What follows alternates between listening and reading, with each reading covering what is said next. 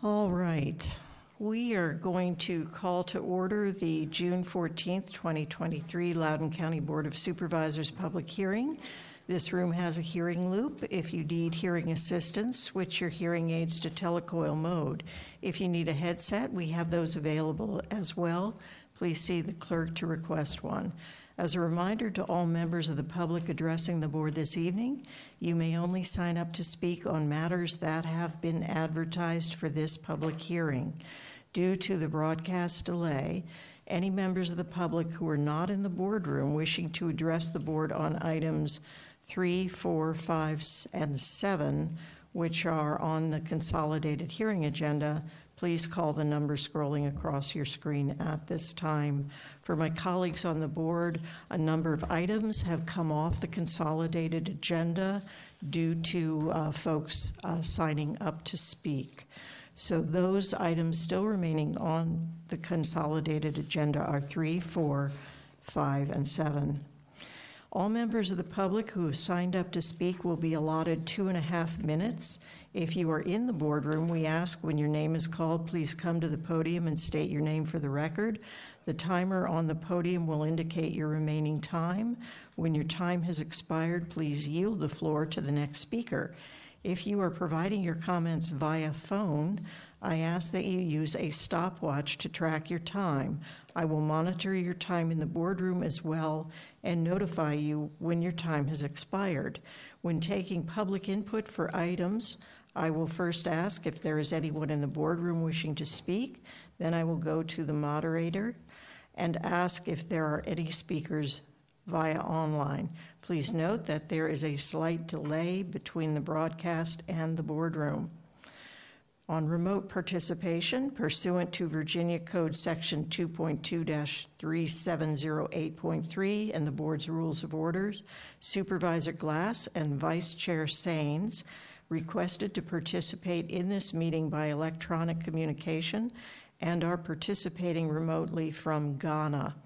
A physical quorum of the Board of Supervisors is present in the boardroom, and the board has made arrangements for the voices of Supervisor Glass and Vice Chair Saines to be heard by all persons in the boardroom.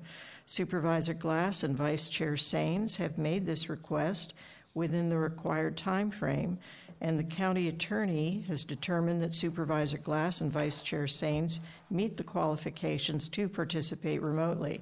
The board will record in its minutes that Supervisor Glass and Vice Chair Saines participated remotely from a private location in Ghana due to travel. The board will hear the following items as a consolidated hearing. As a reminder, the items are being consolidated because there are no outstanding issues. Staff has recommended approval. The applicant has waived their presentation time, and no public speakers registered in advance to speak to the board.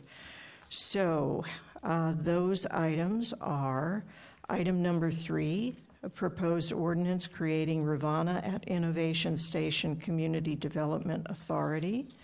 Item number 4, AGDT-2023-0001, a request for withdrawal of land belonging to Guinea Bridge LLC from the New Mount Gilead Agricultural and Forestal District. Item number 5, SPMI-2022-0007 and SPMI-2022-0008, Shadow Creek Banquet Facility. Item number 7, Specs 2022-0031, Dulles Trade Center West. Those are the items on the consolidated agenda. Are there any members of the public in the boardroom tonight wishing to speak to the board regarding any of those consolidated hearing items that I just mentioned? So I'm not seeing anybody jumping up. And I think Lisa, is it Lisa who is, Lisa Kens, do you have anyone on the phone who wants to speak to one of the consolidated items? No, I do not at this time. Thank you very much. So seeing none, I am closing the consolidated public hearing. Board members, please refer to the document entitled Consolidated Hearing Motion Sheet that was distributed via email and placed at your dais seats. I'm going to hopefully make this easy and read these since there have been some things going on and off consolidated. So the first one is item number 3, the proposed ordinance creating the Rivanna at Innovation Station Community Development Authority 2011, currently in the Broad Run District, and in 2022 in the Sterling District. I'm going to move that the Board of Supervisors approve motion 1 to forward the proposed ordinance to the July 18th, 2023 Board of Supervisor business meeting for action. Is there a second? Second. Second by Supervisor Buffington. Is there any discussion on that at all? Okay, we'll move on to the next one. And the next one is item number 4, which is AGDT 2023-0001, request for withdrawal of land belonging to Guinea Bridge LLC from the new Mount Gilead Agricultural and Forestal District 2011. This is in Blue Ridge. In 2022, it'll be in Catoctin. Does either one of my colleagues to my right want to make the motion? Supervisor Rumstadt. Yes, sir. The board should vote on each item as independent motions. Individually? Yes, ma'am. Okay. All right. Well, let's go back then to item number 3. So we had a motion by myself, seconded by Supervisor Buffington. All in favor, please say aye. Aye. Any opposed? Aye. And that was Sylvia and Karan. All right. Well, welcome you guys.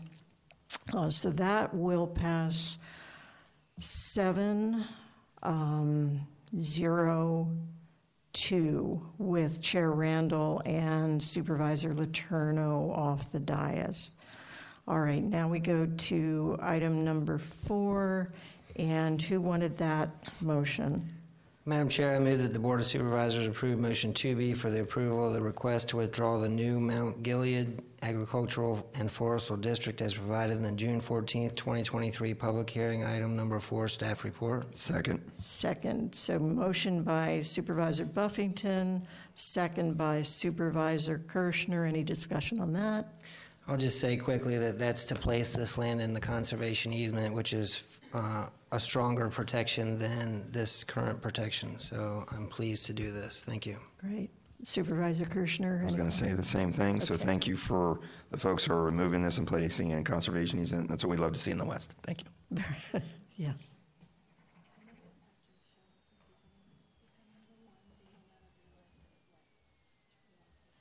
It did not.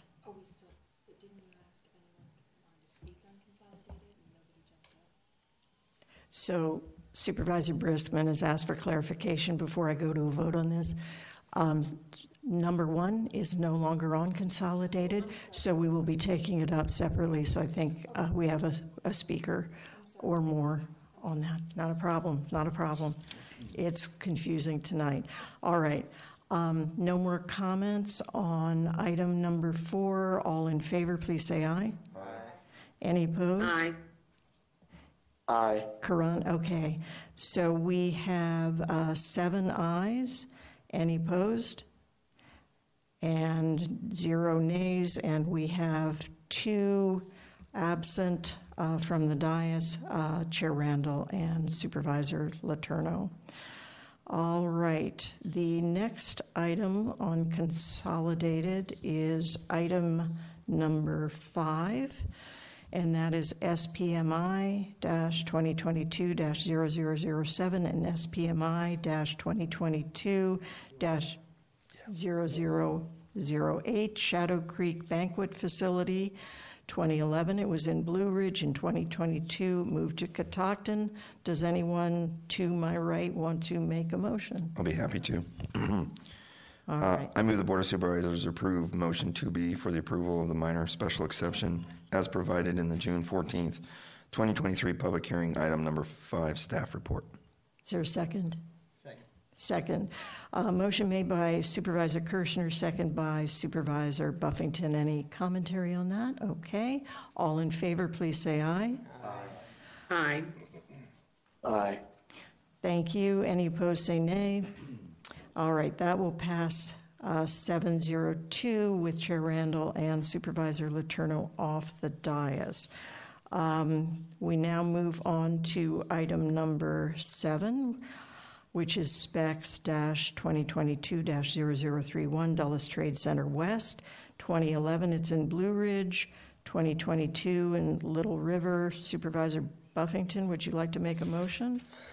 Yes, Madam Chair. I move that the Board of Supervisors approve motion 2B for the approval of the special exception as provided in the June 14th, 2023 public hearing, item number 7, staff report. Is there a second? I'll second. All right, it has been moved and seconded. Any conversation on this? Seeing none, I'll call for the vote. All in favor, please say aye. Aye. Aye. Any opposed, say nay. All right, so we have 6 ayes, 1 nay, Supervisor Briskman, and 2 off the dais, Chair Randall and Supervisor Letourneau. All right, we now move, well, I think that is it on what remained on the consolidated agenda. All right. We're going to now move to the item number 1, which is the resident curator lease agreement with the Loudoun Freedom Center in the Leesburg district. And we have Ernie. Welcome. Well, good evening, Supervisor Umstead, members of the board. Thank you very much for this opportunity. We bring before you for public hearing and seeking board approval for a lease with the Loudoun Freedom Center to curate the 20 Union Street property on behalf of the county. So staff has no modifications or additions to the staff report, and we stand ready for any questions you may have. Any questions for Mr. Brown? All right, seeing none, thank you. We do have some speakers for item number 1. The first speaker we have signed up is Jackson Roberts, who will be followed by Larry Sims and Pastor Michelle Thomas. Do we have either Jackson Roberts? Is Jackson Roberts here? All right. Okay, Mr. Roberts, it is wonderful. Oh my goodness. Are you related to the very famous Mr. Roberts standing with you? Yes. That is wonderful, and I am so impressed. All right. We are happy to hear whatever you have to say to us. You have 2.5 minutes. Thank you. Good evening, Supervisors. As you may know, I am Jackson Roberts' grandson of Jim Roberts. The reason I want to preserve the school on Union Street is because it was a big part of the beginning of education in Loudoun County for Black people. My grandfather and great-grandfather attended school there. Because of the history that is in this school, I think it should be preserved for farther generations to love. That's why I ask you to please approve the preservation of this school. Thank you. Thank you very much, Mr. Roberts. That was wonderful. Thank you. And thank you, Mr. Roberts, for being here. It's my pleasure. All right. All right. Our next speaker is Larry Sims. Mr. Sims.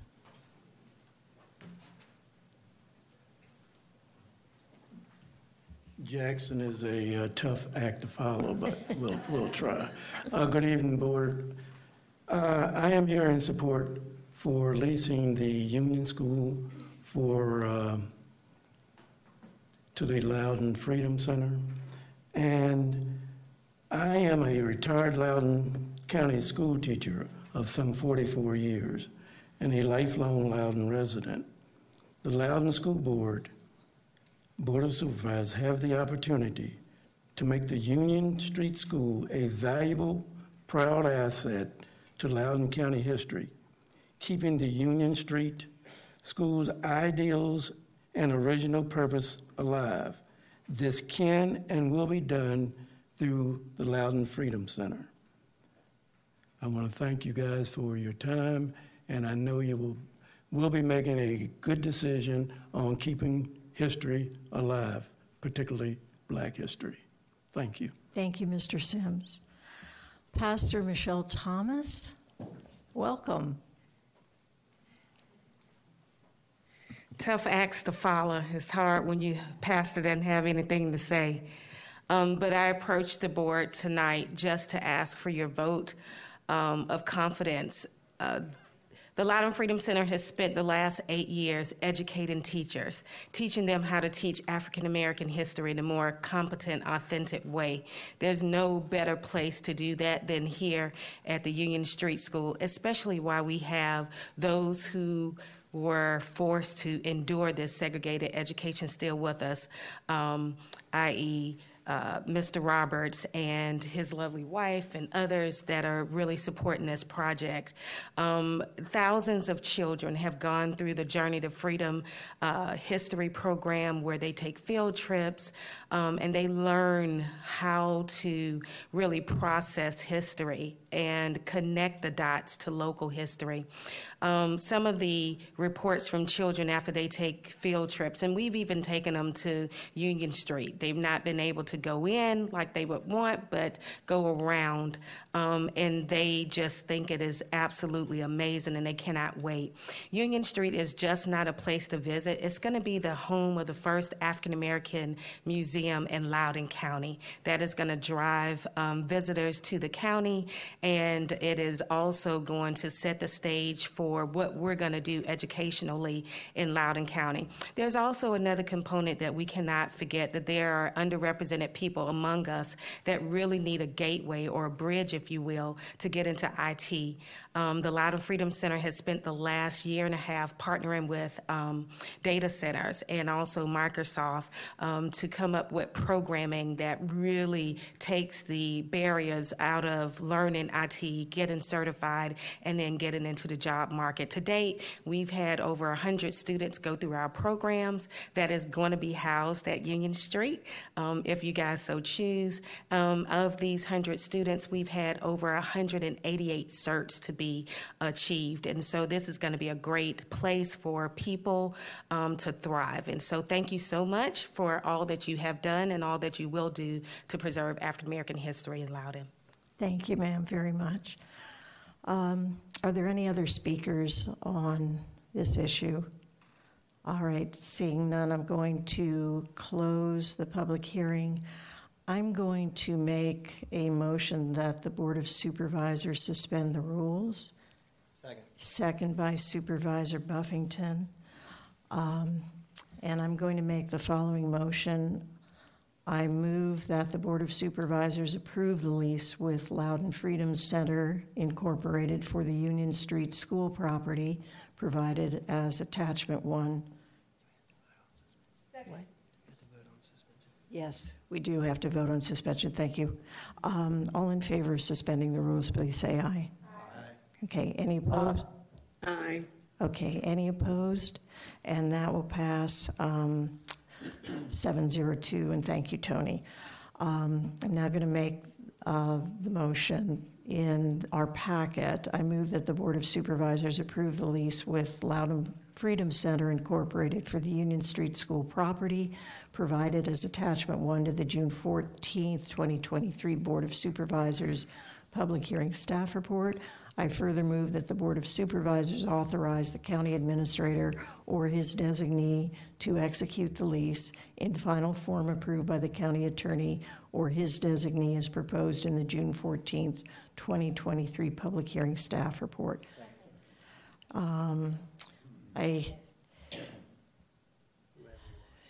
I'll give it to you. It was simultaneous, but Supervisor Briskman can have the second. Any discussion on this? Supervisor Buffington. Thank you, and then Madam Chair. I'm Christmas. glad to see the resident curator program being used, and I hope it goes as planned, as described in this item tonight. Thank you all for being interested. Supervisor Briskman, and then Kirschner. Thank you very much, Supervisor Umstead. I am very pleased to support this motion, and I want to thank the Loudoun Freedom Center, Pastor Michelle, NAACP, and everyone that has worked so hard to preserve our history in Loudoun County and preserve the African American history in Loudoun County. And I am very pleased that to the extent that we can, this property is going back into the hands of the rightful owners who can tell the truth and the true story about the history of African Americans in Loudoun County and the history of African American education or struggles with education in Loudoun County. So thank you very much, staff, for putting this together, and we really appreciate it, and I'm very much looking forward to visiting Union Street School. Thank you. Very good. Supervisor Kirschner. Thank you. I'm not going to say too much because my voice is kind of shot tonight, but thank you for those who spoke, especially you, young man. That's quite an endeavor. Appreciate you coming up and saying that. One of my favorite sayings is, and I'm glad to be hearing that it's being used as a museum, but one of my favorite sayings is, if we forget history, we're bound to repeat it. So I'm really excited to see the museum come in. So thank you very much for doing that. I'm very happy to support this. Very good. All in favor, please say aye. Aye. Aye. Any opposed, say nay. And that will pass 7-0-2 with Chair Randall and Supervisor Letourneau off the dais. All right. Thank you all, Mr. Roberts especially, and Mr. Roberts, Pastor Michelle, and Mr. Sims. We're going to go on to the next item, which is number 2, the adoption of the Regional Fair Housing Plan.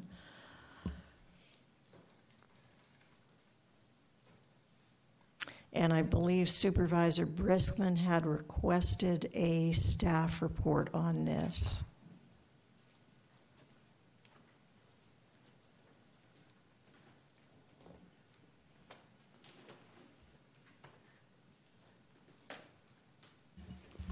But thank you all for being here. Good evening, Presiding Chair Umstead and members of the board. I'm John Hall with the Department of Housing and Community Development. I'm joined this evening with staff that I'll introduce to my immediate right.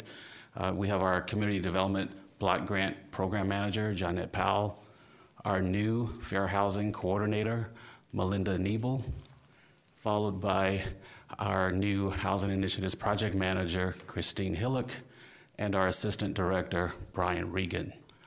This evening, we will present to you the regional adoption of the regional housing plan for the area, which will be presented by Ms. Hillock. Thank you, John, and good evening, board members. Tonight we bring for consideration an item regarding approval of the Regional Fair Housing Plan.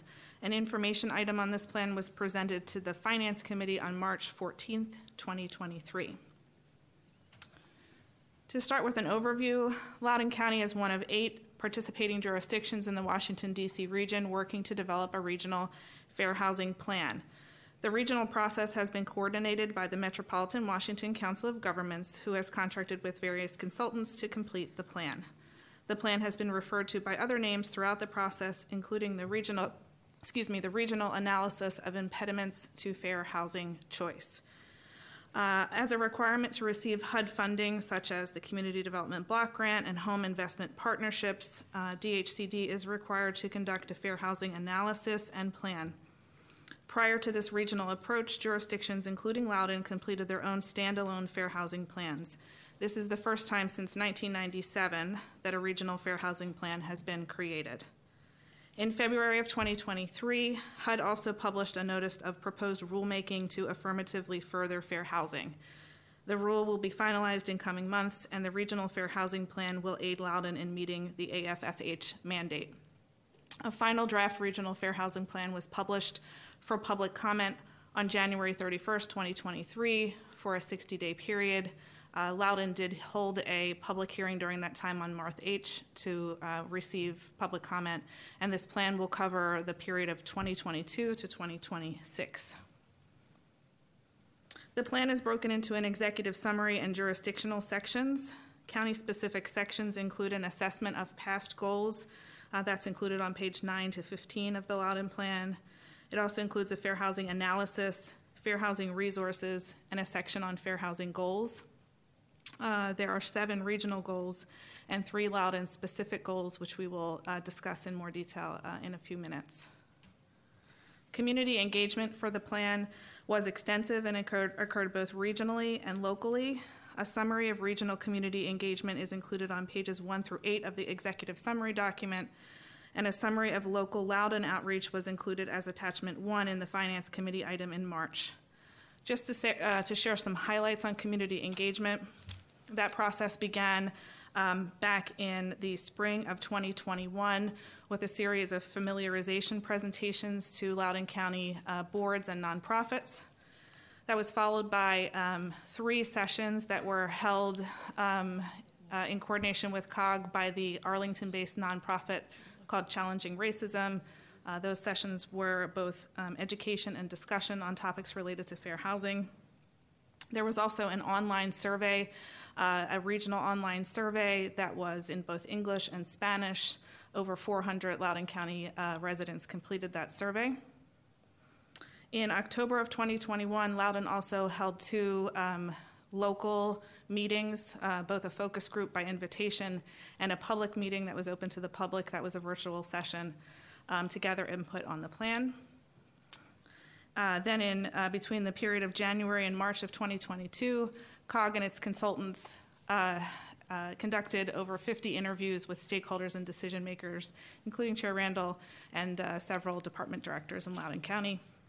And then in March of 2022, COG also held a series of topical meetings with specific communities, including the Spanish-speaking community, immigrant community, LGBTQ+ community, the older adult community, and persons with disabilities.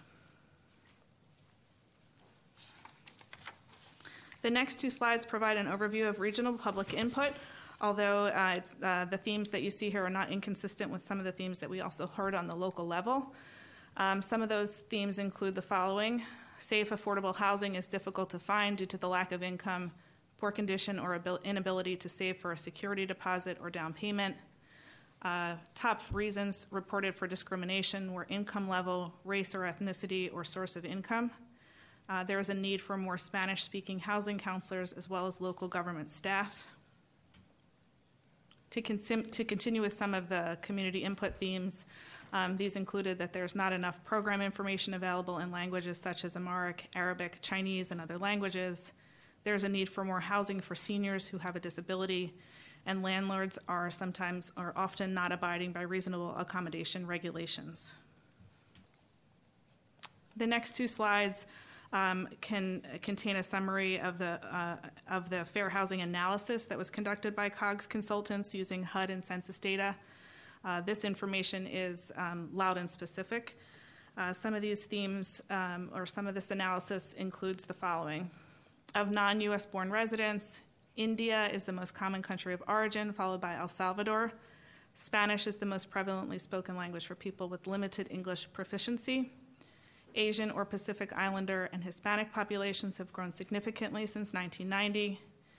The areas with the highest percentages of renters are near Leesburg and Sterling. Loudoun residents have relatively high access to proficient schools, though this varies dramatically by race and ethnicity. Access to low poverty neighborhoods is very high for all racial and ethnic groups in Loudoun County. Loudoun County scores the highest in the region on access to environmentally healthy neighborhoods, and Loudoun County has the highest proportion of owner-occupied households by race. Every group in Loudoun has a homeownership rate of over 50%. So as I mentioned before, there are 7 regional goals which are outlined on pages 144 to 150 of the Loudoun Plan, as well as included in the executive summary. There are 3 Loudoun-specific goals which are listed here on this slide, as well on pages 150 to 151 of the draft plan. There's some additional details on those pages. The 3 Loudoun specific goals are as follows. The first is to increase the supply of housing that is affordable to low and moderate income families. The second is to reform zoning and land use policies to expand access to fair housing choice by increasing the development, geographic distribution, and supply of affordable housing. And I will note that the first of those 2 goals are also regional goals and are very well aligned with what we are trying to accomplish in the Unmet Housing Needs Strategic Plan.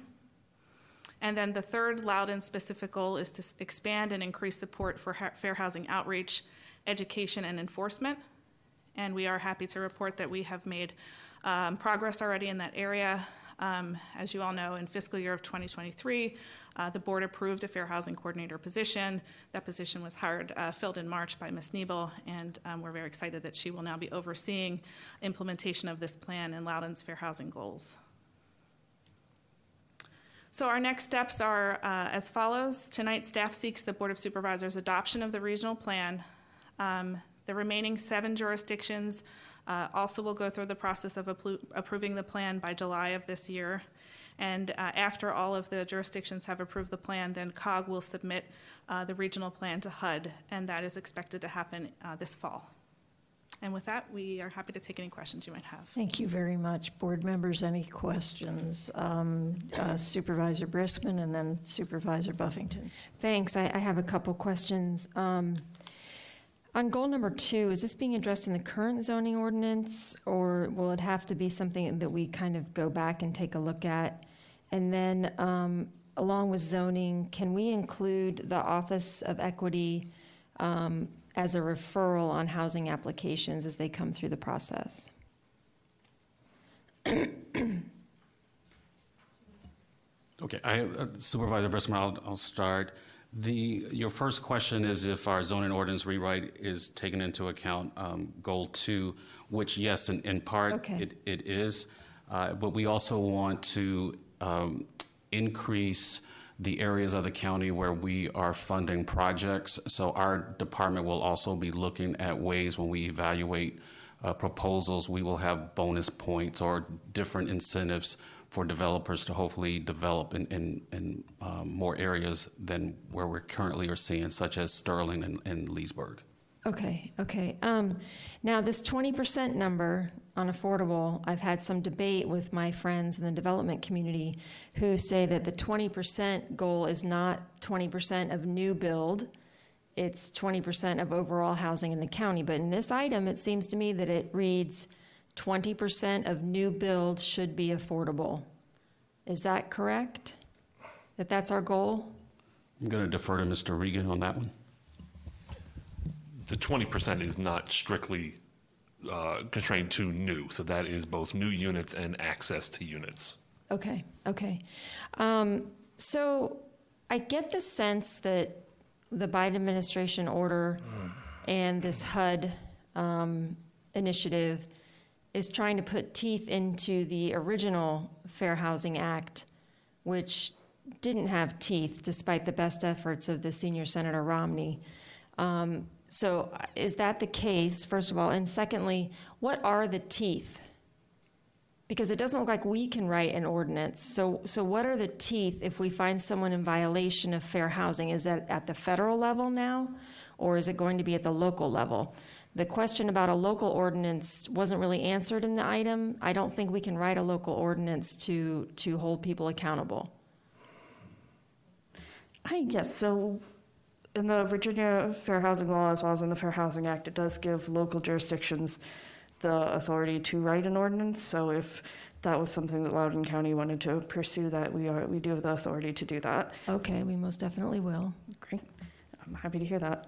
In terms of enforcement, the analysis of impediments or the Fair Housing Regional Report is primarily aimed at creating or addressing structural issues and enforcement of structural past discriminations and ensuring fair housing choice for all people and communities. So it's less about individual enforcement and more about community-wide access.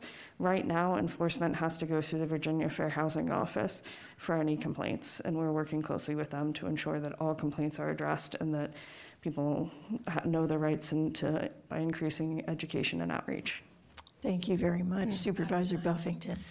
Thank you, and thank you all for the presentation and all your work on this. This is a large packet item, so I probably missed it, but I've been trying to figure out, I know our goal is 16,000 affordable units by 2040, right?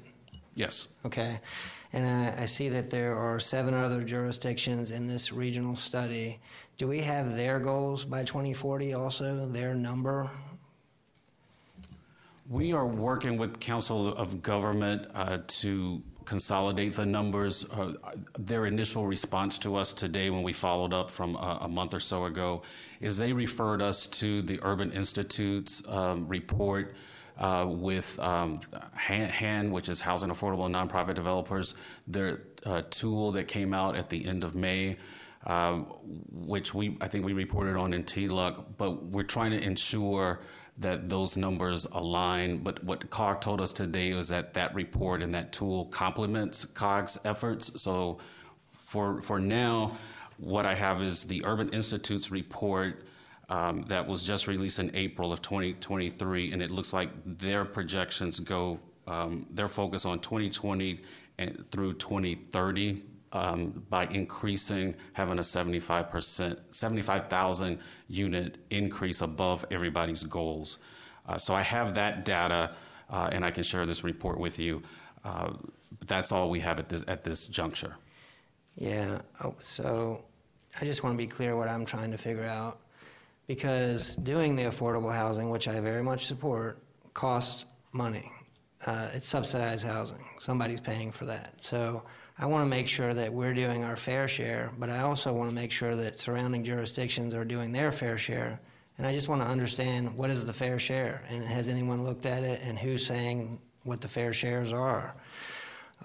So if you could please, at some point, when you have the information, send out an email to me, and I guess CC my colleagues on the board so we're all on the same page with the answer to that question. Again, I strongly support the affordable housing. It was one of the things I ran on during the last campaign. I just want to make sure that we're doing our fair share and not less than that and not more than that. Thank you. Okay, thank you. Thank you very much. Thank you all for a very good job. We're going to now see if we have any speakers. I do not have anybody signed up in advance. Is there anyone in the audience who would like to speak to this issue? Is there anyone online or on the phone who would like to speak to this issue? No speakers online. Thank you so much. All right. I'm going to close the public hearing. Supervisor Briskman, do you have a motion? I do. I move the Board of Supervisors suspend the rules. I'll second that. All right. All in favor of suspending the rules, please say aye. Aye. Aye. Aye. Aye. Any opposed, say nay. All right, that will pass 7-0-2 with Chair Randall and Supervisor Letourneau off the dais.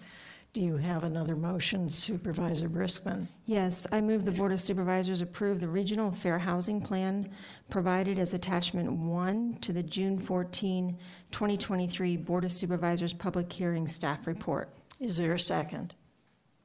TLUC, second. I will second. Okay. All right. Supervisor Briskman, any remarks? Thank you. So I sit on the Metro Washington Council of Governments Board of Directors, and so we've been talking about housing and transportation regional issues for quite some time now. And Supervisor Buffington, I checked because I kind of had the same concerns as you, and I'll have to go back and check again, but I was not super concerned when I kind of compared the numbers. I do think that they are equitably trying to distribute the asks for affordable housing across the region, but I would be interested as well to see what you come up with on that. I believe that the ask is fair for Loudoun County when I looked at the numbers. I'm really proud that we're doing this. I believe I didn't quite understand get the real answer, but let me ask one more time. What happens if let me ask it this way, what happens if we don't adopt this? Will there be some repercussions from HUD if we don't adopt this and then send it to COG? So the immediate result would be we would fall out of our agreement with the Council of Governments to participate in an effort we've been working on for the last couple of years. But that being so, we would, instead of being 8, it would be 7 jurisdictions. Then we would ultimately be responsible for conducting our own analysis of impediments with that window basically of having the opportunity to produce it being gone. So then we would be out of compliance with HUD until we were able to complete it, which is always a risk of receiving additional funding. Gotcha. So that answers my question a little bit better. So there are repercussions to not working on analysis and providing affordable housing in your jurisdiction, and those repercussions weren't necessarily in place before, but now they will be, despite the fact that we started this conversation in our nation back in 1968, right? We started this conversation when I was actually a baby. I'm dating myself a little bit, but so I'm really glad that we are doing this finally, and I'm glad the Biden administration sent down that ruling and that order so that we could start doing work like this. And I very much look forward to the overall COG plan. Did you have one other thing? Yes, if I could just make one comment to what you said. So we've always had an accountability mechanism featured in, or at least the U.S. Department of Housing and Urban Development. So we have always had to present an analysis of impediment at least every 5 years when we do a new consolidated plan. But the last few years has been the first concerted effort for regions to come together Gotcha. based on a lot of the similarities and challenges that we face. For example, we all have the same metropolitan statistical data for housing. So it would make sense if we so choose. It's a voluntary activity to come together and streamline our resources to get the biggest bang of our buck. But that accountability mechanism has been there. Okay. Okay, great. Thank you for clarifying that. Supervisor Turner. Thank you, Supervisor Umstattd. The two names for this are the analysis of impediments to fair housing and the fair housing plan. One is an analysis and one connotes action as a result of the analysis. And I can't find specific action plan anywhere in here that says step 1, step 2, step 3, this is what we're going to do. Now, I didn't read the whole thing, and I skimmed the executive summary. Am I missing something here, or is our unmet housing needs strategic plan our action portion of this plan?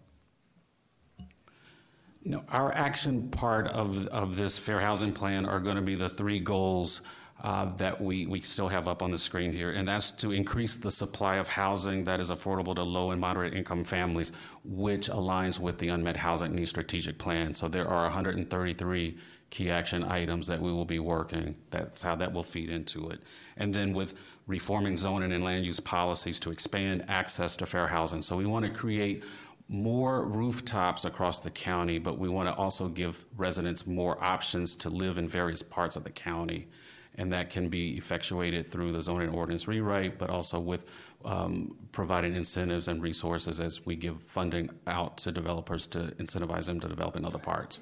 So that's how we envision, as well as the third one is outreach, more outreach and education to help reduce the incidences of discriminatory practices and reasonable accommodations as it comes to fair housing, things of that nature. Thank you. I just, as I read this item, and then I got a briefing for the TLUC pre-agenda meeting the other day, we'll discuss in TLUC the Sidewalks and Trails program and the new equity lens that we're applying to that program. The terms woke and equity are thrown around, weaponized in the political environment, and they're largely pejorative and really insulting the way they're usually used these days, and that's unfortunate. This right here is what woke and equity means. What it means is it's an acknowledgement that for 3 centuries, we have built processes, programs, and systems with an sometimes intentional, but largely often unintentional bias in those programs that disenfranchise certain Americans of certain demographic groups. And what woke and equity means, it doesn't mean a handout. It doesn't mean you identify these groups and give them things simply because they're in that demographic group. It recognizes that there may be a bias. It establishes objective metrics to measure whether there's a bias or not. Then you conduct the analysis, and if you determine that in fact there is a bias, you come up with a plan to counteract the bias. That's the positive working definition of woke and equity. And this plan is a living representation of exactly that, an awareness that there could be a bias. Let's find out, let's objectively measure it. If there is, let's fix it. Thank you. Thank you. Supervisor Briskman, you have a closing? Thank you, Madam Chair. I mean, I will associate myself with much of what Supervisor Turner said, and our new fair housing officer said that this is structural. And we are analyzing the structure and trying to figure out how to make it better for folks to actually have a roof over their head. If people don't have a roof over their head, nothing else really matters. You don't make it to school often. You may not make it to work. You're dependent on other people. You lose your independence. You lose your self-worth. All of the above, and it has been happening for decades and decades. And the number of the percentage of folks that own, I looked at a statistic recently that a really high percentage of folks in Loudoun County own their homes, which is great, but our community was also designed that way, because if you can't afford to own the home, then you don't deserve to live here, is the message. And so I'm really glad that we're working toward these goals. I view it as kind of a combination of the Unmet Housing Needs Strategic Plan and kind of goals that we're developing through COG and this effort. And I think you guys are doing a really, really great job, and I'm really excited that we have staffed up the office so that we could do the work. The work is important, and indeed the statistics and the numbers and the analysis support the work and are undeniable. They're really undeniable if you read this item and the reasons why people feel as if they can't get housing. The disparities and the prejudice that has been at play comes out in the survey results that we have in this item. So once again, I'm really proud of what our county is doing here and all the work that you've been doing, and I appreciate my colleagues supporting this this motion. Thank you. Thank you. All in favor of the motion, please say aye. Aye. Aye. Karan?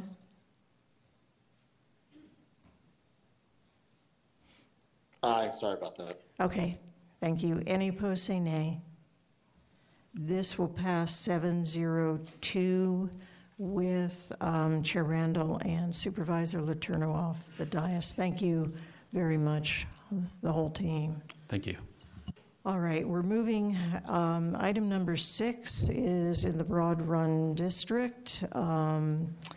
And when we get to that point, I will be asking Supervisor Glass for a motion. But in the meantime, members of the public wishing to address the board regarding this item who have not yet already done so, please call the number scrolling across your screen. And we have a staff report. This is ZRTD-2022-0004 Intera Sky Trans Dulles, currently in the Broad Run District. It will move over into the Sterling District. So staff, anything new? Thank you, Ms. Umstad. Sorry, I'm standing in for Lori Radcliffe Myers. She was unavailable this evening. Since the packet has gone out, the applicant has submitted revised proffers in response to some conversations they had with the district supervisor. As part of their presentation, they'll make note of those changes. Other than that, we're happy to waive the presentation, defer to the applicant, and they can answer any questions. All right, any questions from board members? Supervisor Glass, any questions? Yes, I just had one question. Could staff give a summary of what the updates are from the for the proffers? Sure, and I'll have the applicant affirm them. There were two changes. One's to add additional design guidelines for potential data center use, and also a prohibition on overhead power lines for any lines that would service data center use on the property. Thank you. Supervisor Sains, do you have any questions?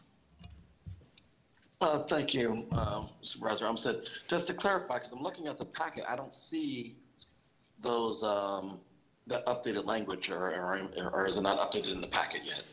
It is not updated in the packet yet. We have received the revised proffers. The county attorney's office has approved has made some small recommendations that the applicant has addressed. So if you do move this to a business meeting, we'll be prepared to have the board vote then. So.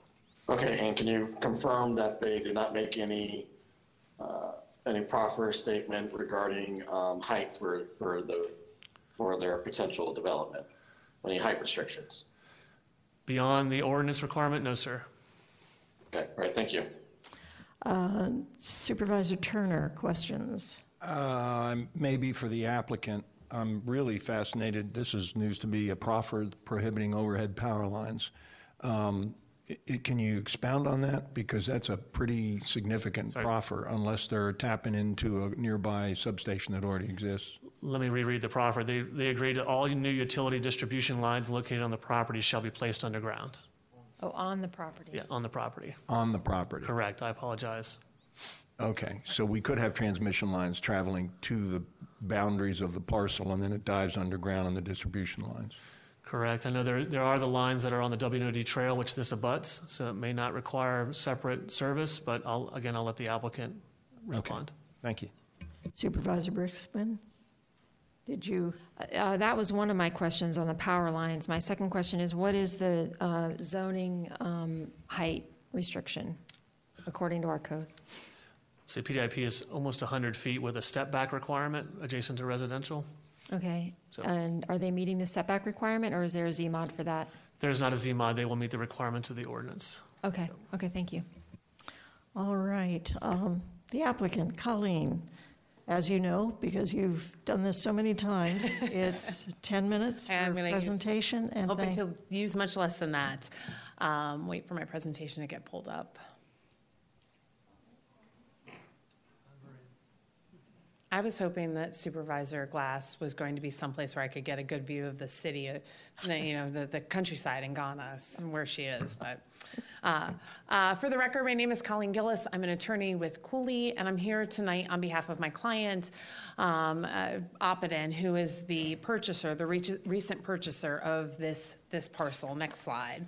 The parcel is about 8.8 acres. And this is a good aerial view of that. Next slide. The site itself is within the planned place type for suburban employment. So, next slide. The ask here is to bring it out of the 1972 zoning ordinance and bring it into the most current PDIP zoning ordinance, consistent with the ZRTD process, and that is not inconsistent with the underlying place type of suburban employment. Next slide. The existing conditions on the site, we figured we'd give you a little bit of this view, a couple of different views of it. In the top picture, you can see quite clearly that for lease sign. There are tenants in the building, but it's been very difficult to tenant anywhere close to the entirety of the building, and which is part of the reason why we're coming in for the ZRTD. The previous owner of this property tried for quite a long time to get additional tenants into the building and does not have tenants. To be very clear, any redevelopment of this parcel will not happen until those leases have run their course, which range anywhere from about 1.5 to 3.5 years from right now. Supervisor Turner, you asked a question about overhead transmission power lines. I know it's not a great picture, but in the bottom right, you can actually see one of those overhead transmission lines behind the property running along the W&OD trail. And so, our proffer is to make sure that any on-site power lines are undergrounded, and hopefully that assuages some of your concerns. Next slide.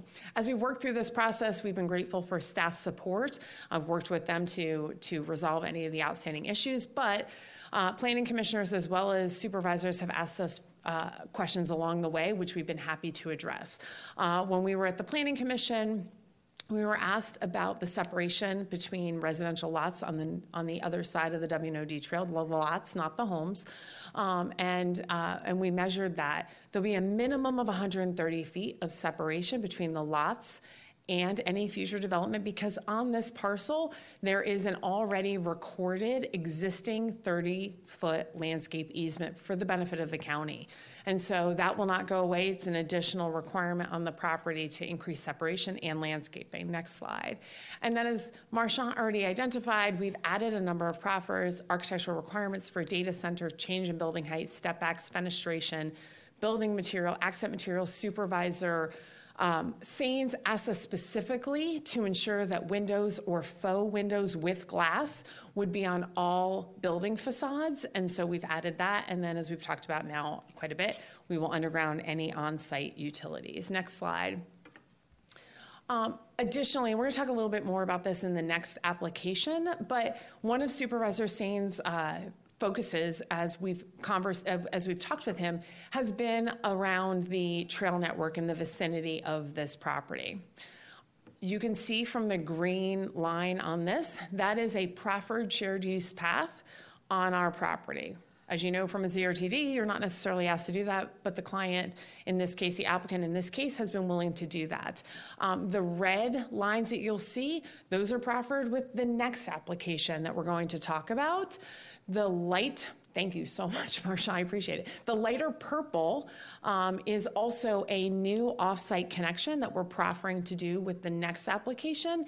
And then that darker purple or blue line that wraps around the corner there of Sterling Boulevard and Davis Drive will complete that segment of trail network. And so we're really proud of this commitment. We're going, I think, a little bit above and beyond of what you would typically expect with the ZRTD, but we think it's the right thing to do for this neighborhood. And with that, I'm happy to answer any questions. Thank you very much. I'm going to go first to Supervisor Glass. Sylvia, any questions? Thank you, Madam Chair. I don't have any questions. I had spoken with Colleen and her team, and they've answered my questions. Thank you. Thank you. Vice Chair Sains, any questions? Yes, thank you, Supervisor Umstead.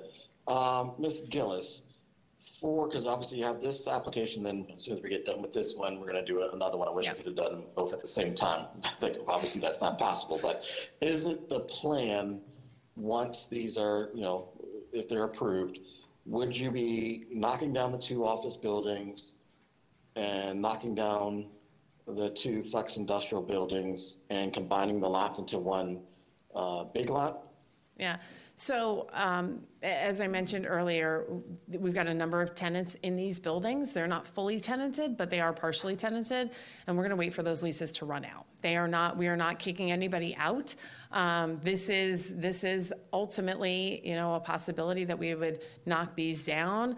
I think that I would speak for my client that if there is some amazing tenant, amazing user that wants to go in here that makes financial sense, that we would be willing to entertain that. But yeah, the plan would be to revitalize and redevelop these parcels. Okay, and is data center one of those options? Yes. And again, I'll be direct, and it's going to be direct and short because my time is limited. Is the plan to possibly knock the 4 structures down and make it into one lot and possibly do data centers on this lot? Yes. And as you can clearly see in the picture, there is residents close proximity to this property. Mm-hmm. Why is it that the applicant, even though, yes, we understand that you don't have to do height restrictions, and then all the buildings in this corridor are single-story buildings besides the office buildings that will possibly be knocked down. Why is the applicant refusing to do height restrictions? So we're going to comply with the ordinance requirements, as Marchant said earlier. The ordinance allows any development in this corridor or in this zoning district to be built to 60 feet in height. And that if we want to go taller, we've got to step those buildings back. One thing that I know I've mentioned in conversations with you already is that obviously with the length of time that the tenants have valid leases on these parcels, we don't see redeveloping these properties for another 3.5+ years, because that's how long it's going to take these users to get out. As you know, you're contemplating adopting a new ordinance, and we would envision having to develop in accordance with that ordinance, which I know will have additional parameters for that development on this site. Okay, well, I'll just point out, yes, you don't have to do height restrictions. You have up to 60 feet. You just mentioned in your presentation you don't have to do the extra sidewalks, but you're going to do it anyway. So I just want to point out you could choose to do height restrictions, but again, you guys just choose not to do so. But thank you. Yeah, there are certain things that we can obviously, without a user in mind, without a future tenant in mind, it's very hard to figure out what that envelope would look like. We felt like doing those trail connections were an effort to do something in good faith with the community, and we knew that we felt confident that we could do this and constrain the parcel like that. Thank you very much. Supervisor Briskman. Thank you, Supervisor Umstead. What is this right here? That is a bank. It's a Truist Bank. It's a Truist Bank, and it's operating? Yep. But they only have up to 3 years on their lease? No. That is not part of the application. Apologies for the confusion. Oh, this is not? That is not part of the application at all. It's these? It's right. That is that parcel. Those two buildings are. Oh, okay. This is the next one then? Yes. That area is the next application. Okay. Yeah. So how close will the potential data centers be to the WNOD? So I don't know the setback required by the ordinance. I don't know that off the top of my head, but we're going to comply with whatever the ordinance would. Will you commit to not putting generators against the WNOD trail? I don't know that we've got a design yet. I'm not sure that that's possible because, but I'm kind of being flat-footed here. Can we look at that and circle back? I got to have a conversation. That would be great. I mean, have you been on the WNOD lately? Yeah. I mean, it's the data centers right up against the WNOD are really loud. Mm-hmm. The generators are really loud. Okay. Supervisor Briskman, the setback is 75 feet for buildings, 35 feet for parking, and they do have the easement that would run the 130.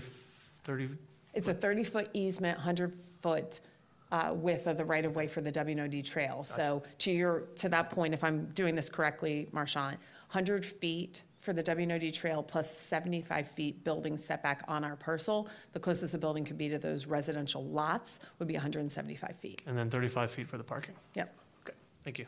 Okay, all right. Thank you. I still would love to see no generators against the WNOD trail. Okay. I will have a conversation with the client and thank you. do that. We will. And do you know what the square footage could be here of data center? Hold on, our engineer is pulling that together right now. I was also, and your FAR? FAR in the PDIP district is a 0.6 by right, and we're not asking for a special exception to go above that. Okay. Yep. 230,000 square feet. 230,000 square feet. Yeah, so not one of these huge data centers that you would typically see along Loudoun County Parkway or in Data Center Alley. They might be big to these people. All those houses might be big to them. Understood. Yeah, thank you. All right. Colleen, thank you very much. Absolutely. So we have no members of the public who've signed up in advance. Do we have any folks in the room who want to speak to this? All right. Do we have anyone online who would like to speak to this? No speakers online. Thank you so much. All right. I'm going to go to Supervisor Glass. I believe you wanted to make a motion. Yes, I do. All right. I move that the Board of Supervisors forward ZRTD-2022-0004 Intera Sky Trans Dallas to the June 20th, 2023 Board of Supervisors business meeting for action. Is there a second? Second by Supervisor Buffington. Supervisor Glass, would you like to give any initial comments? Yes, thank you. I want to thank the applicant for working with me to address concerns regarding the certainty that these parcels will develop as data centers. Through my discussions with the applicant, we were able to extend the 30-foot landscaping buffer between this parcel and the nearby houses, provided increased architectural guidelines to make the data centers look more like office buildings as possible, and the applicant will construct missing sidewalk links in the area.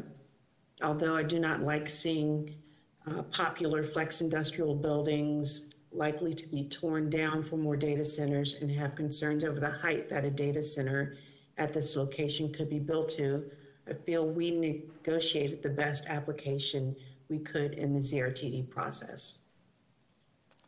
Thank you, Supervisor Glass. Anyone else care to speak to this? All right, seeing none, I'm going to call for the vote. Oh, Supervisor Briskman, you want to speak? I did, yeah. We're in the motion, right? Yes. Yes. Yes, I can't in good conscience vote yes on this, and I probably will not vote yes on it although I appreciate your work. It just kind of makes me sick to my stomach to put data centers right there next to those homes and right next to the WNOD trail. So I won't be supporting this. Thank you. Thank you. Supervisor Buffington. Thank you, Madam Chair. I will be supporting it. I appreciate that you all, in my opinion, have gone above and beyond what you were required to do for this, being that it's in the Route 28 tax district. So thank you for working with Supervisor Glass and any other supervisors that you've worked with. Appreciate your efforts, and I will be supporting this. And before I go to Supervisor Glass for closing, I would just also like to echo Mr. Buffington's comments. I appreciate your client's willingness to invest in Loudoun County, and I very much appreciate the extra measures you have gone to make this as aesthetically pleasing as possible. So thank you very much. Supervisor Glass, do you have any closing? No, I do not. All right. All in favor, please say aye. Aye. I will vote aye. Any opposed, say nay. Nay. All right. I am only hearing one nay. Supervisor Sains, we have 1, 2, 3, 4, 5 ayes, 2 nays, being Supervisor Briskman and Supervisor Sains, and 2 absent from the dais, Chair Randall and Supervisor Letourneau. Thank you very, very much. All right, we now, I believe, move on to item number 8, ZRTD 2022-0005, Obadun Investment Company, Broad Run District in 2011, moving into the Sterling District. I'm going to, again, when we get to that point, turn to Supervisor Glass for a motion. Members of the public wishing to address the board regarding this item and who have not yet already done so, please call the numbers scrolling across your screen. I will now turn the time over to staff for any updates and presentation. Dan, anything new on this? Hi, good evening, Supervisor Umstead, members of the board. No real updates, other than this mirrors exactly the Entera Sky application. There was an additional proffer submitted on behalf of the board members, and I can just give a quick update to those proffers. Sure. So as shown in the last presentation, there was a off-site shared use path added in those parcels between the Oppidan parcels and the bank property. There are data center architectural standards that mirror those in Entera Sky. All new utility distribution lines located on the property shall be underground, just like Entera Sky. And the only real difference here is there's a landscape easement to mirror the landscape easement in the Entera Sky application, which is a 30-foot landscape easement on the property on the, on the eastern side of the property, on the WOND trail. And that's really all the updates. If supervisors have any questions, I'd be happy to answer them. Great. Questions? I'll first go to Supervisors Glass and Sains. Supervisor Glass, any questions? I have no questions, thank you. Okay. Supervisor Sains, any questions? Oh, yes, thank you, Supervisor Umstead. So to make sure we're on the same page, the design standards that are proffered, again, that was submitted, that are not showing in the package right now will be updated before the next meeting, is that correct? That's correct, yes. Okay, and was there any proffer in regards to soundproofing for these buildings? They say if they were to become data centers. No, sir. Okay, all right, thank you. All right. Supervisor Briskman. Thank you, Supervisor Umstead. Were there any Z-mods for reduced setback or higher building heights? Associated with this application? Yes. No, ma'am. Okay. And is this also the suburban employment place type? Yes, ma'am. Do you know what was envisioned in the suburban employment place type when it was created? Yes, give me 1 second. I actually have that up. So the core uses are office, light production, research development, contractor without outdoor storage and flex space, as well as retail and service complementary uses. However, it does, as a conditional use, look at institutional uses, civic uses, public facilities, special activities, parks and recreation, data centers, and warehousing. So there's a whole spectrum of things that could be put there if someone would want to invest in another type of development on this property or the previous property. There's a whole plethora of things they could do. Yes, ma'am. Okay, thank you. All right. Thank you, staff, and we're going to move back to Colleen for the applicant. Madam Chair? I'm sorry, Sylvia? Yes, I would like to waive the presentation since we've discussed a lot of it, unless one of my colleagues would like the presentation. All right. Does any member of the board want a presentation? Supervisor Briskman wants a presentation. I'll go fast. Is it the exact same? It's not the exact same presentation, but I'll go super fast. Ready? Time me, and I'm going to go faster. Just everybody's going to act surprised when I show you some of the same slides, okay? My name is Colleen, before you start, let me ask Supervisor Glass, because I know this is important to her. Sylvia, are you going to be with us for the next 15 minutes on this, or should we reconsider and waive the presentation? Are you at risk of not being able to hang in there until the end of this? Oh, I can hang in there. All right. Colleen, go ahead. I'll go fast. I know the time difference. My name is Colleen Gillis. I'm an attorney with Cooley here on behalf of Oppidan. Next slide. Supervisor Briskman, you asked a question last time. Density. This is a 7-acre site, and at a 0.6 FAR can be developed with 183,000 square feet. Next slide. It is likewise subject to the suburban employment place type, which allows for heights up to 8 stories or 96 feet within the place type. Next slide. This one is zoned also PDIP under the 93 zoning ordinance. Next slide. And these are the existing conditions. If you haven't been out to the site, this is what the site looks like right now. Definitely not consistent with that idea of suburban employment for sure as it exists today. And again, this one also has existing tenants and leases in these buildings. Next slide. We've added, I know that Rob mentioned this, the lighter green band, we've mirrored at the request of Supervisor Glass, we've mirrored and added a landscape easement along the WNOD trail, just like it already exists on the neighboring property. We've also added all of those architectural requirements I already discussed, windows, faux windows on all building facades per the request of Supervisor Sains, and underground utilities. Next slide. The trail connection that is highlighted with the purple star is the trail connection I talked about in the last presentation is proffered with this application. So we talked about it last time, but yes, it's proffered with this application. And with that, I'm happy to answer any questions. That was fast. Thank you very much. Yep. Supervisor Glass, any questions for the applicant? No questions, thank you. All right. My questions were answered. Thank you. Supervisor Sains, any questions for the applicant?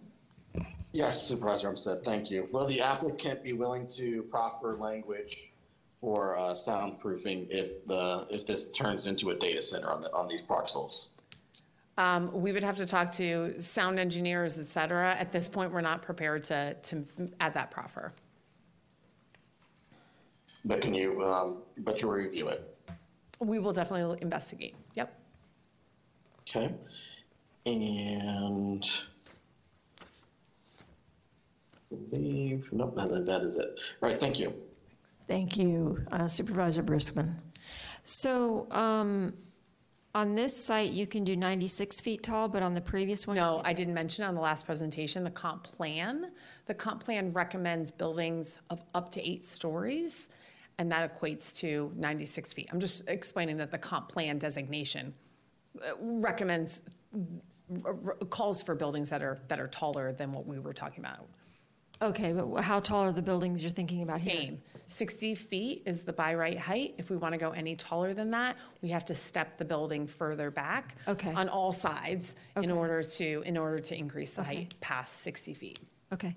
As with the last application, would the applicant proffer to not put any generators for these data centers against the WNOD? So I just haven't had a chance to look at it between last application and this one. But you'll ask. We'll for the record, I'd like to see that. For the record, we will look, just like the last one. Okay. I think those were all my questions. Thank you. Thanks. Very good. Thank you, Colleen. All right. We have no members of the public signed up in advance. Is there anyone here who wants to speak to this? Don't see any. Anyone online or on the phone? We have no one online. Thank you very, very much. So we are now going to close this public hearing. And Supervisor Glass, would you like to make a motion? Yes, I would.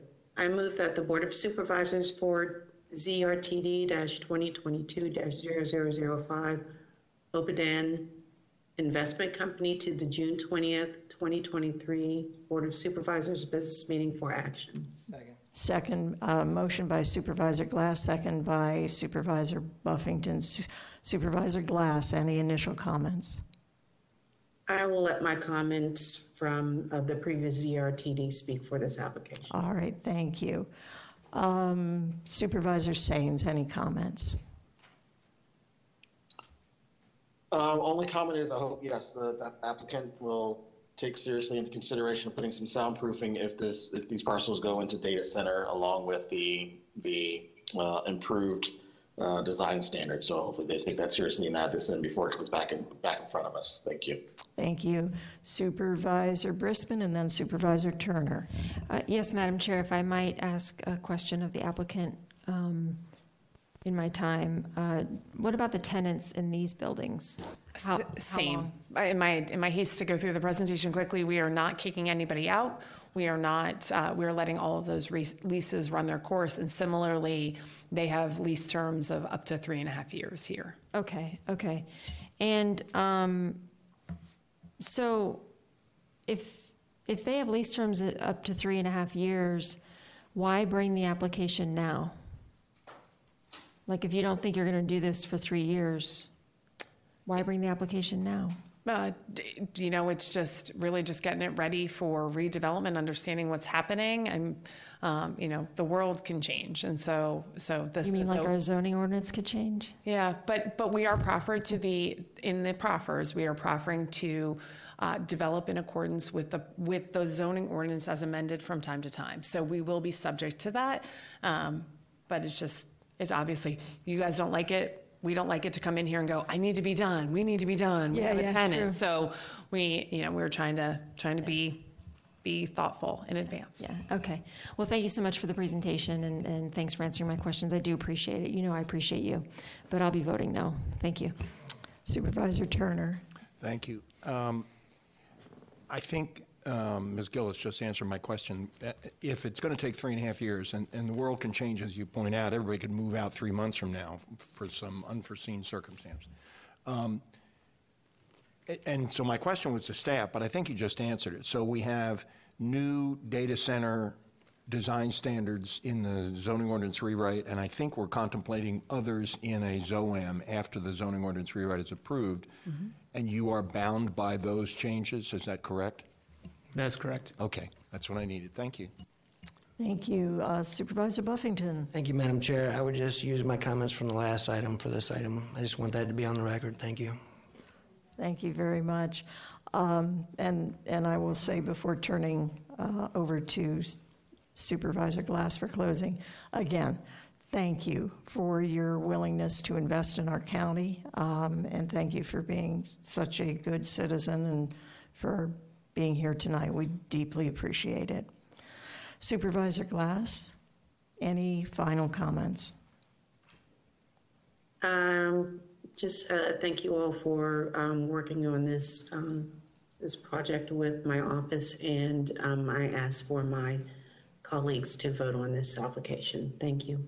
Thank you. All right. All in favor, please say aye.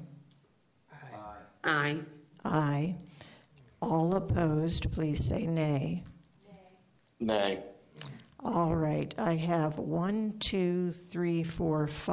aye votes, 2 nay votes, being Supervisors Briskman and Sains, and 2 of our folks off the dais, Chair Randall and Supervisor Letourneau. Thank you all very, very much. Thank you. Thanks. We have, I believe, one last item that was taken off consent because we have a speaker to it. That is item number 9, CMPT-2022-0. Oh, all right, we have 2 speakers for this. CMPT-2022-0004 and SPEX-2022-0040, Infra Towers, Evergreen Mill. This application is in Catoctin both previously and going forward. Do we have a staff presentation? Or if not, would you prefer to take questions? Staff has a presentation prepared if you'd like. Otherwise, I'm happy to answer questions. Supervisor Kirschner, this is your district. Is it pretty quick? I can go quick. Okay. Thank you. You're welcome. Again, my name is Rob Donaldson with Loudoun County Planning and Zoning. So this is a approximately 3.4 acre site south of Leesburg in the AR1 Agricultural Rural 1 zoning district. It's in the rural north place type, and as we just said, in the Catoctin election district. So the proposal before us is a commission permit and special exception for a 130-foot tall telecommunications monopole with a 6-foot lightning rod on top inside a 2,500 square foot of 50 by 50 fenced equipment compound. Just a note, this 130-foot height was negotiated at the Planning Commission. Originally, the applicant came in at 150, and this was changed at the work session. And again, this site is subject to a 20-foot wide Type C landscape buffer. Most of it, you can see in the green, is made up from existing vegetation on site that's being put in the tree conservation area. The blue is going to be a planted Type C buffer, and what was also negotiated at the Planning Commission is that instead of doing the normal kind of floral plantings, they're going to utilize trees that are actually found on site, so it'll kind of look contiguous the forest on site. This tower will co-locate up to 4 wireless carriers, and the facility will be made of Corten steel, which will weather to an orange-brown color, and the antennas, cables, and such are painted to match. The Loudoun County General Plan names wireless connectivity as a high priority in the rural policy area. If existing tall structures are not available, which they weren't in this case, the county recommends that new monopoles be located in or near existing mature vegetation, which it is in this case. And again, this site is located internal to a site surrounded by 3 sides of forested area. There were conditions, again, to address the height, the color, and the screening mitigation for the surrounding single-family homes. I will mention that the closest homes to the site are, the furthest one away is within 500 feet, and the closest is within 300 feet, just so the board knows. With that said, the Planning Commission recommended approval. Staff also recommends approval. As conditioned, the applications are consistent with the special exception criteria in the Loudoun County revised 1993 zoning ordinance. And with that, I'm happy to answer any questions. Wonderful. Thank you so much. Supervisor Kirschner, any questions? I don't have any questions for staff. Thank you. All right. Supervisor Glass, any questions? No questions, thank you. Thank you. Supervisor Sains, any questions? No, ma'am. All right, thank you. Thank you very much. Matt, did you all want to give any kind of presentation or just answer any questions that may arise? We're happy to answer any questions that the board may have, but we would be happy to waive our presentation for time. All right. Supervisor Kirschner? I just have a couple. Can you talk to us a little bit about the reception and the need in that particular area? I looked through the item and I didn't see any circles that I'm used to seeing in terms of reception. I know we've gotten some feedback from some of the public stating they have some issues and others that oppose because of the height. So the first question is reception. The second question is those comments that we got that were concerned about the height, was that prior to bringing it from 150 down to 130? And do we know if those have or have not been satisfied? So the concern over height was a community concern. It was frankly one member of the community that came out and spoke. Staff had never had a concern with height. The concern really, I guess, a couple of the members of the Planning Commission, if I'm kind of coming back to me, and I apologize, this is like my second public hearing in a row, 2 nights in a row. There was a concern because we were asking for a height of 150, and under federal statute, we are permitted to go 20 feet above that.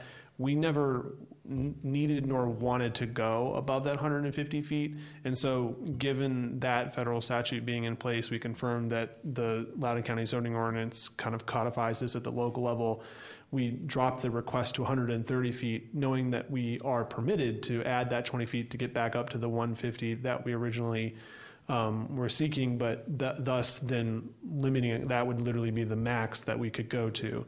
To answer your second question, there is a service need here. There's some coverage maps that I could go through that really just speak to how lowering the height any lower than what we've lowered it to would really be a detriment to adding this cell tower in the first place. But there is a large need for an AT&T cell tower here. They are the primary lessee of this site, and obviously there will be available opportunities for co-location from other providers as well.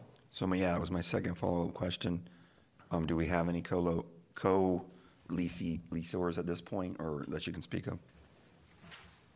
And Supervisor Kirschner, I'm Tierney Rao with Infra Towers. Good to meet you. You too.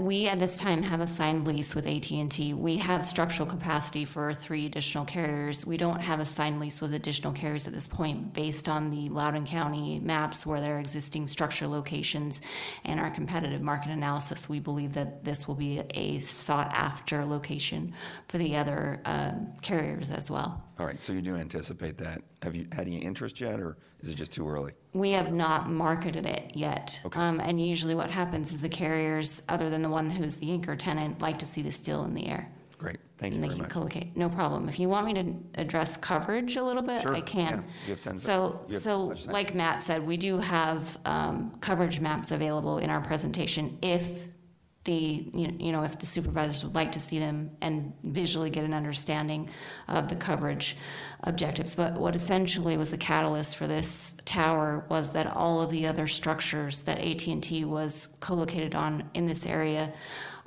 were overrun. And so they were starting to get a degradation of coverage on all of their existing towers because there's just too much need for the growth that's happened in the county and for the number of people that are trying to get coverage in the area. And so there are specific things. Of course, this is a FirstNet site, so it's going to be an emergency responder site. It is also looking to cover the high school. There are parts of the southern downtown part of Leesburg that also have some very diminishing coverage areas that they're concerned about. And then there is actually a map, and again, this is completely up to you if you want to see it, but it kind of shows impact areas if we lower the height, how that will be affected, and where we could lose some of that coverage. But there, essentially, that's the drive for the need in the area is the existing sites are overrun. And if I may, just to add some color to that, if you looked at AT&T's website, it would show that they have coverage in this area, and that is technically true.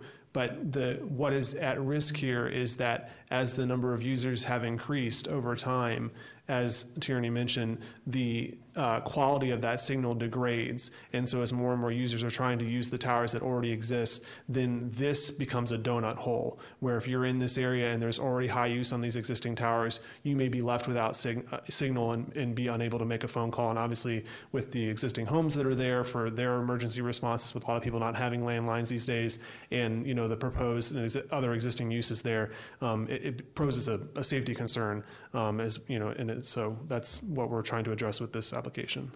Thank you. I appreciate it. Thank you. All right. Supervisor Glass, any questions for the applicant? No questions, thank you. Supervisor Sains, any questions? No, thank you. All right. Thank you, Matt. We are now we have two speakers signed up, Courtney Andres and Doug Rapport. Ms. Andres?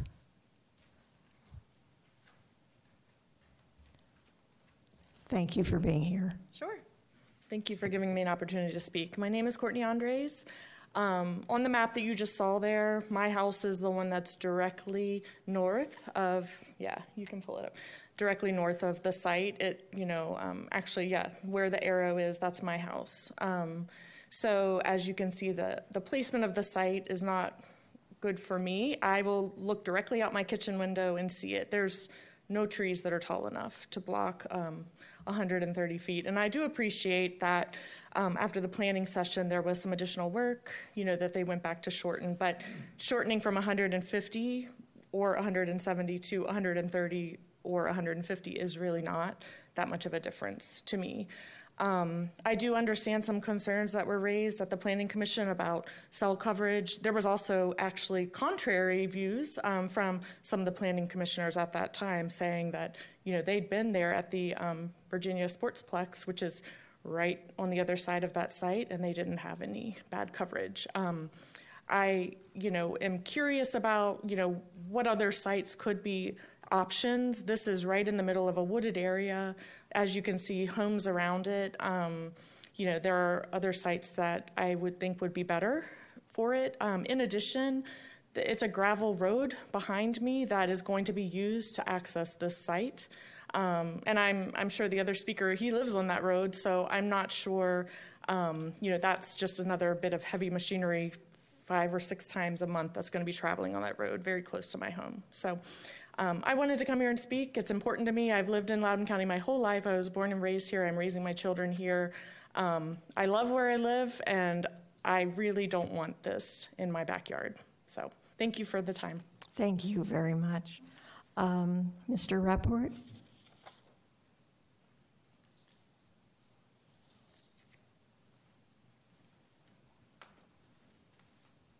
Welcome, and thank you for being here. Thank you for having me. My name is Doug Rapport, and as you can see on the site map, my home is directly to the west. To the left, right there, that's my house. I don't think there's anybody that has a larger impact by this than I do. Not only do I share a border with them, but you can't quite see it on here. I also have an easement that my driveway goes at the end of 100 acres and goes down to the west, right there. So I have a very big concern with what was going on. I have to say the applicant has been amazing to work with. They have answered every question incredibly timely. They've been very flexible. I could not have asked for anything better. It is, for the supervisors that have been around a long time, diametrically opposite to what happened when the Evergreen Sportsplex was built. These guys have been fantastic to deal with. Could not be happier. It is surrounded by trees. I've lived in this home. I built the home and have lived there for almost 15 years. We have poor cell coverage and lousy at times. I have had AT&T, Verizon, and T-Mobile, and on a good day, I get 1 bar in my house. Thank goodness for Verizon Vios, so I have high-speed internet access. But just so people understand, if I don't have a cell signal, even though I have Wi-Fi and voice on the Wi-Fi, if I don't have cell signal, I can't make a phone call. Right? So having this tower here, and I certainly hope we get the other carriers because I don't have AT&T today, this is an absolutely wonderful idea. Contrary to what the other person just said, with the height of the trees, I can't see the height of the trees when I look out my house. So there's no way I'm going to be able to see the tower because I can't even see the top of the trees right now. So absolutely fully supporting this. I urge all of the supervisors to also support it. And Supervisor Kirshner, thank you so much for your office. I know I had called in. You got some questions answered for me, so I appreciate it. And please, everybody, support this. We need it. Thank you very much. Is there anybody else in the boardroom who would like to speak to this? Is there anyone online or on the phone who would like to speak to this? No one is on the line. All right, thank you very much. We are going to then close this public hearing and bring it back to Mr. Kirshner. Madam Chair, I would move to suspend the rules. All right, we have a motion to suspend the rules, and with a made by Mr. Kirshner, second by Mr. Buffington.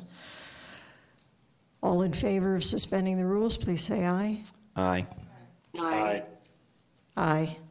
Any opposed, say nay. All right, that will be 7-0-2 with Chair Randall and Supervisor Letourneau off the dais. And Mr. Kirshner, would you like to make a motion? I will, and that's 2B, correct? I want to make sure I'm making the right. Let me go to staff because the General Assembly's been making our lives difficult. 2B would be the appropriate motion. All right, yes, 2B. So I'll make the motion. I move the Board of Supervisors ratify the Planning Commission's approval of CMPT 2022-0004 Infra Tower Evergreen Mill, subject to the Commission permit plat dated May 3rd, 2023, and approve special exception 2022-0040 Infra Towers Evergreen Mill, subject to the conditions of approval dated May 31st, 2023, and based on the findings of approval provided as attachments 1, 2, and 3 to the June 14th, 2023 Board of Supervisors public hearing staff report. Is there a second? Second by Mr. Buffington. Mr. Kirshner, any initial comments? I do. Thank you, Madam Chair. And I want to thank everybody who's involved. I want to thank both of the speakers who came out tonight and those who have contacted my office, as well as the applicant and the staff for your hard work. I know these towers sometimes, and pretty much, I shouldn't say sometimes, every time are somewhat controversial. And in my thinking and in my office, we try to take a very balanced approach to these.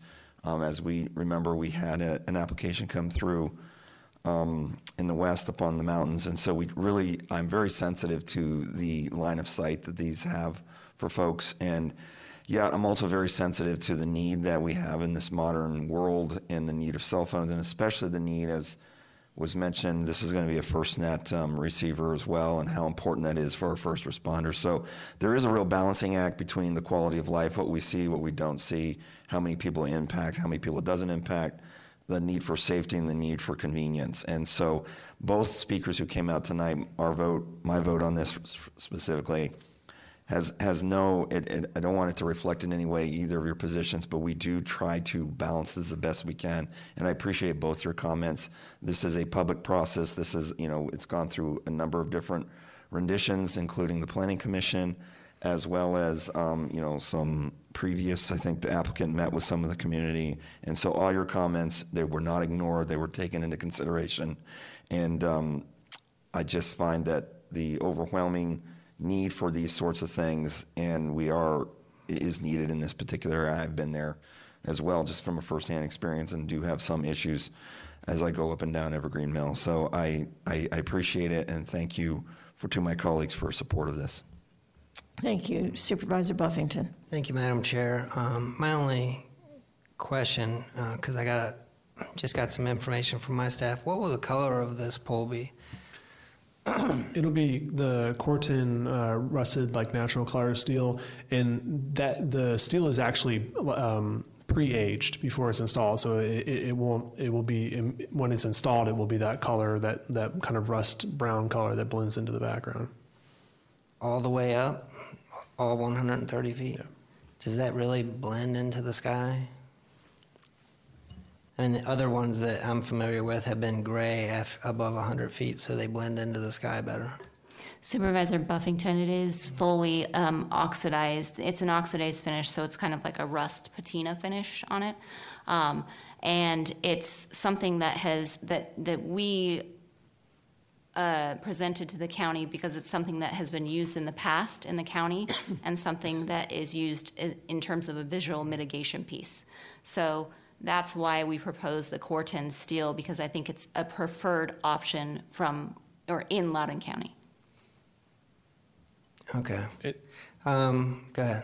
And I'll also say we did do a balloon visual test from several other locations. Kind of looking at this, there was only one location where it was barely visible above the tree line.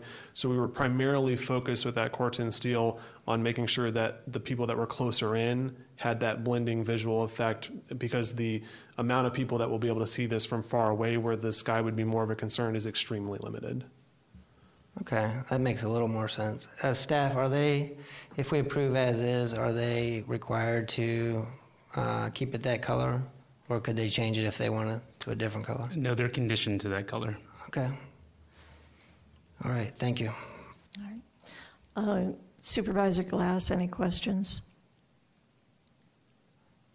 No questions, thank you. Supervisor Sains, any questions?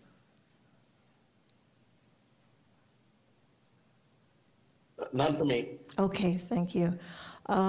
Supervisor Kirschner, do you have a closing? No, Madam Chair. All right. All in favor, please say aye. Aye. Any opposed? Aye. Any opposed, say nay.